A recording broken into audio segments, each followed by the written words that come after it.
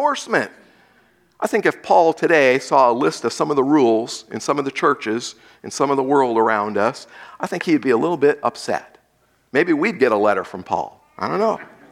And so if we really want to understand Paul's overriding, big picture attitude towards women, we need to go back and consider in one of his other letters, Galatians, in Galatians 3:28, where he set forth this very clear doctrine. In Christ there is neither Jew nor Greek, slave nor free, male nor female, for you are all what? One in Christ Jesus. Paul preached equality in Christ for every single person who chooses to follow Christ. If we are saved, we are called into unity and equality with every other saved person, no matter their ethnicity, their social standing, their economic level, or their gender of male or female. Now let's keep in mind that Paul wrote this letter in response to some specific problems in the Ephesus church, as well as to address a more overarching principle for all churches that includes some specific roles for men and women within the worship service. So first, let's consider that first part. Take a minute to consider some of the culture that Paul was addressing. Men and women in the first century church sat separately. And usually women covered their heads. And that kind of arrangement seems pretty old-fashioned to us today in this modern world. But we need to realize also, as old-fashioned as that seems, we need to realize what a revolutionary place the church assembly was in the first century. In the Jewish synagogues, women didn't even worship in the same room as men, let alone across the aisle. And in the pagan religions and temples, like those that were in Ephesus, where many of these Ephesian Christians had come out of, men and women didn't mix at all unless it was in some kind of immoral or pagan ceremony down at the temple. And so church gatherings for the early Christians were the only place in all the world where men and women from different social classes and many ethnicities met together on a regular basis. And they not only met together, they met as equals before God. That was unheard of. I want you to think for a moment what it must have been like to be in the congregation in Ephesus. Gathered in that room would be some slave masters, slave owners. And they might have felt uneasy meeting with some of the people that were their slaves. Think about that. It must have felt strange for the wealthy aristocrats coming out of the wealthy city of Ephesus to come and to kneel in prayer next to a lower class merchant or even a laborer. Imagine that. It must have been very uncomfortable for Jews, those that had come out of the Jewish culture and religion, to share a meal, including the Lord's Supper, with those formerly despised pagan Gentiles who they would never think of breaking bread with. And yet in the church, they did it all together. It's no wonder there was a potential for a kind of a culture war within the Ephesian church. Now, I'm going to read between the lines here for just a few minutes. That means I'm veering off here into an area of Rob's opinion. And I want you just to be aware of that, all right? And I'm going to take a guess as to why Paul dared to go where no man had gone before. And that is to tell a bunch of women what to wear and how to behave at church. Now, the Ephesian church would have had two predominant groups of women that were worshiping together. We just talked about that. Who could not have been more different. The Jewish women would have come dressed in loose robes. They would have had their heads covered. It was the same way their society had dressed in the synagogue for hundreds and hundreds of years, long before they became Christians. Also, in that same assembly, in that same gathering, the Greek and Gentile women who were converts to Christianity also came, dressed the way that they were used to when they had grown up, worshiping at the pagan temples. What would they do? They would bedazzle themselves with jewels and wear their hair in elaborately braided styles. And then add to the fact that the pagan worship these women were used to was very sensual in nature. Women were used to dressing in a provocative manner when going to the temple. And that must have just shocked those more demure Jewish women there in the assembly. And so here's what I think Paul might have been saying. Ladies, whether you're rich or poor, Jewish or Greek, dress with modesty. Don't draw attention to yourself with fancy hairstyles and clothes. You see, the principle behind Paul's instruction, I think, is pretty simple. When you all get together as the church, remember, men and women, that you represent Christ. Amen? And when you gather together as the Lord's church, you are representing God to the world around you. And so dress and act and speak accordingly. Now this brings us right into the next hot button issue in this passage. If we're all equals, what is Paul teaching us about the roles of women and men within the church? And so next, Paul moves from some comments that are shaped by the culture of the first century to some more teaching that is perhaps transcending culture and time. So within the church, we are called to remain connected to God, representative of God, and priority number 3, submissive to God. Submissive to God. Look at verses 11 and 12. Paul says, "Let a woman learn quietly with all submissiveness. I do not permit a woman to teach or to exercise authority over a man. Rather, she is to remain quiet." If you use some of the older English versions, it might even say she is to remain silent. Can we just acknowledge right up front here that this is a difficult passage? Christian theologians, Bible scholars have wrestled with this passage for as long as the passage has been around. Is this about some specific dynamic in Timothy's church or in Ephesus? Is this a timeless comment about women and men? Is this only about public teaching? Is it about complete or partial silence? The list could go on. What I want you to see, though, first of all, is that it's important to know that the word translated here as remain quiet, or as I said in some versions, English versions, be silent, is the same root word that is translated as peaceful and quiet up in verse 2. That's where he was talking to the men, right? When he said, lift holy hands in your prayers that we might lead a peaceful and what? Quiet life, godly and dignified in every way. And then further in the passage, when he addresses the women, rather, she is to remain quiet. Quiet. This word does not demand complete silence. It's not saying that women should never speak in the church assembly. Instead, it describes a quiet, peaceful attitude and manner. By the way, if it meant complete silence, we're all in trouble even this morning, because I saw a lot of women, I heard a lot of women making a lot of noise around here today. Singing, right? Praying, all of those things. I wonder if some of the Ephesian women were stirring up kind of a gender war in the church. I can picture them calling out questions across the aisle to the men on the other side. Maybe some of them were trying to get their husbands to speak out on a certain topic. Maybe some of them had disagreed with what Timothy or the other church leaders were saying. Whatever their motives, they were causing a disruption in the worship service. By the way, the women weren't the only ones causing a ruckus there in the assembly, right? Notice that Paul gave similar advice back in verse 8 when we look at that, when he told men to lift up holy hands in prayer, what? Without anger or quarreling. Again, we're talking about in the public assembly. What was going on with those men? Why were they angry? Why were they quarreling in the assembly? Probably the same reason the women were angry or yelling or whatever was going on there. People weren't happy.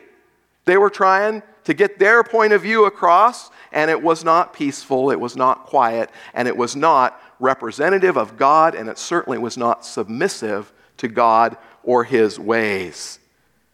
And so Paul told the men to stop trying to dominate each other, and he told the women to stop trying to dominate the men.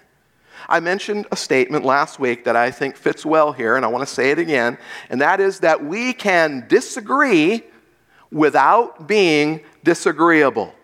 That is the kind of attitude that we must have in the church. That's the way that men and women alike can represent Christ to the world, even when we understand a difficult section of Scripture differently. Now, next we come to a few verses that have filled the pages of commentary for millennia with all kinds of interpretations. That's verses 13 through 15, where it says, "For Adam was formed first and then Eve. And Adam was not deceived, but the woman was deceived and became a transgressor. Yet she will be saved through childbearing, if they continue in faith and love and holiness with self-control." Well, let's start with the last statement. What did Paul mean when he said that women will be saved, some versions say restored, through childbearing? What in the world are you talking about, Paul? Some people have said that it's a reference to the birth of Christ, the idea that salvation came through Mary with the birth of the Messiah, Jesus. Others think that it refers to the fact that after the fall, women retained the unique and special privilege of producing new life. Either of those could be correct in my opinion. There might be some other thing that Paul's talking about there. Here's something to know. In the pagan religious culture of Ephesus, they believed that life had its origin in Artemis, a woman, a female deity, and that rebellion and sin originated with various lesser male gods. Now, last week I showed you this picture of a model of the great temple of Diana or Artemis that has been erected there in Ephesus. You can visit that today. And that temple dominated the Ephesian skyline, but it also dominated the religious system and the economic system of the people, including the people in the church that had come out of the paganism. They used to worship at that temple, and now they were coming together in the assembly. And so here, Paul reminds the church how this false pagan thinking about Artemis, this female deity, this Greek-Roman goddess, that idea as a source of life, that clashes with the true biblical narrative. It was Adam, a man, who was the source of life, and it was Eve, the woman, who introduced sin. Just the opposite of the pagan culture. Now, there's a lot of discussions about the implication of all this, but I want us to remember that Adam is not off the hook here. It's not saying it's all Eve's fault, right? In fact, in another of Paul's letters to the Roman church, he reminds us that sin came into the world through one man. What man? Adam. He's not off the hook. And that salvation also comes through one man. What man? Jesus Christ. So the broader theological questions, and I'm sure there are many that are here today. Can women teach? Can women be in leadership positions? How much is okay? How far is too far? I'm not going to answer any of those questions today. Sorry. That's not my focus today. Remember last week I encouraged you, if you have those kinds of questions, please, I'd be glad to sit down and talk with you. Any of our elders would be glad to sit down and talk with you. By the way, I will share some more information about how our church, specifically Garden Way Church, and our leaders are working to understand these ideas next week when we move into chapter 3 and we look at the role of church leadership. So I'll share a bit more about us and how we lead here at Garden Way. But what I want to say today is whatever Paul is saying theologically, I think he is making a practical point to the women and to the men, and here it is. There's no room in the church for men or women who claim to have religious superiority. If you think you're better than anybody else or your way is the best, and if you have that feeling, there's no room in the church for that. That's not winsome, it's not healthy, and it's not good for the local church. Now, in verses 13 and 14, Paul was I want to make sure we understand this. He's not saying that Adam was superior to Eve. That's a teaching that some have claimed, the idea that making men in some way superior to women in every way. Some people have used this passage to teach that. I want to travel back just briefly for a couple of minutes to the beginning, to Genesis, all right? Let's kind of go back there because Paul goes back to Genesis in his text here. And let's kind of see and remind ourselves what happens back there. In Genesis 1:27, it's very clear that God created both male and female in whose image? His own image. Men and women are created in the image of God. That's really clear in Scripture, isn't it? And then in chapter 2, we get even some more detail. After God created Adam, you might remember that he waited a while before he created Eve. And in the interim, Adam was busy naming all the animals. And as he did that, Adam saw that there was not a companion suitable for him. I think he's maybe jealous of all the animals, right? They're pairing off and all that. And Adam's like, what's going on here? And that's when God took one of Adam's ribs and he formed woman. When God brought Eve to Adam, I want you to kind of picture it like this. It was kind of like a father walking his daughter down the aisle to give her away in marriage. If you're a dad and you've ever done that, you know what I'm talking about there. It's a unique privilege, isn't it? So, God brings Eve to Adam. And in Genesis 2:24, it tells us what God intended for Adam and Eve when it says, for this reason, a man will leave his father and mother and be what? United to his wife, and they will become one flesh. And so this marriage relationship between a man and a woman was meant for their pleasure and for their protection. They were meant to work together in unity. That's God's design. That's God's plan. But guess what? We mess it up all the time, don't we? We're going to see that Eve messed it up. We mess it up in the church as well. So let's skip down a bit to Eve. In chapter 3, she's talking to the serpent in the garden in Genesis 3 and in 3:6 there. So when the woman saw that the tree was good for food, it was a delight to the eyes, the tree was to be desired to make one wise, she took of its fruit and ate. And she also gave some to her husband, who was with her, and he ate. Have you ever wondered why Eve didn't consult with Adam before she bit into that fatal fruit? I mean, it's standing right there. In verse 14 of our Timothy text, Paul teaches that Adam was not the one deceived, but Eve. I wonder if Adam and Eve together in unity, as God intended, would have made the right decision. How different would it be if Eve had said something like, I'll tell you what, serpent, I'll talk it over with Adam here, then the two of us will ask God, and then we'll get back to you. I think the serpent would have been out of there pretty quick. But we know that's not how it went, is it?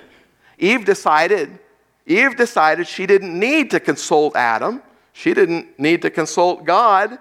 She decided she could call the shots. Then we see Adam, with full knowledge of the situation, choosing to join Eve in the rebellion. Well, here's what I'm getting to, folks. I think Paul recognized the same spirit of rebellion in the Ephesian church. Some members of the Ephesian church, men and women, were making the same kind of attempt to usurp, to seize, to grab, to exercise authority. The same kind of attitude that caused that original fall back in the garden. And friends, it is the same kind of rebellious spirit that infiltrates churches today. When we decide that our way of thinking, or our priorities, or our deeply held opinions or preferences are more significant than God's designed ways, we are not living in submission to God, but rather in rebellion. Rebellion against authority didn't work for Adam and Eve very well, did it? And it has no place in the church today. You see, the church is called to be a place of submission. Never a forced submission, though. Submit or else. That's not what we're talking about here. But a willing submission, a submission that we choose, a submission to God's plan, a submission to His purposes, a submission to His ways, even when they clash with our own personal ideals or priorities or preferences. Meghalaya in northwest India is one of the wettest places on earth. The mile-high mountain range boasts the world's record for rain with an annual accumulation that once topped 82 feet, not inches, feet, 82 feet of water. Staying dry, of course, then, is a battle, but it's actually not the biggest challenge caused by all that constant rain. Over the years, all of that water has turned creeks into valleys, and large gorges now crisscross the rainforest floor. Now, most of that rain falls during the summer monsoon season, and in that season, gentle creeks become raging rivers impassable on foot. Now, all through the forest, in the rainforest there, an extravagant commuter bridge system is needed to keep all of the villages connected to one another. But normal bridge concepts are certainly not an option. Because of the rainfall, wooden bridges would quickly collapse because of erosion. Concrete and steel are certainly not available in that remote region. And so the members of the Khasi tribe have crafted an ingenious solution.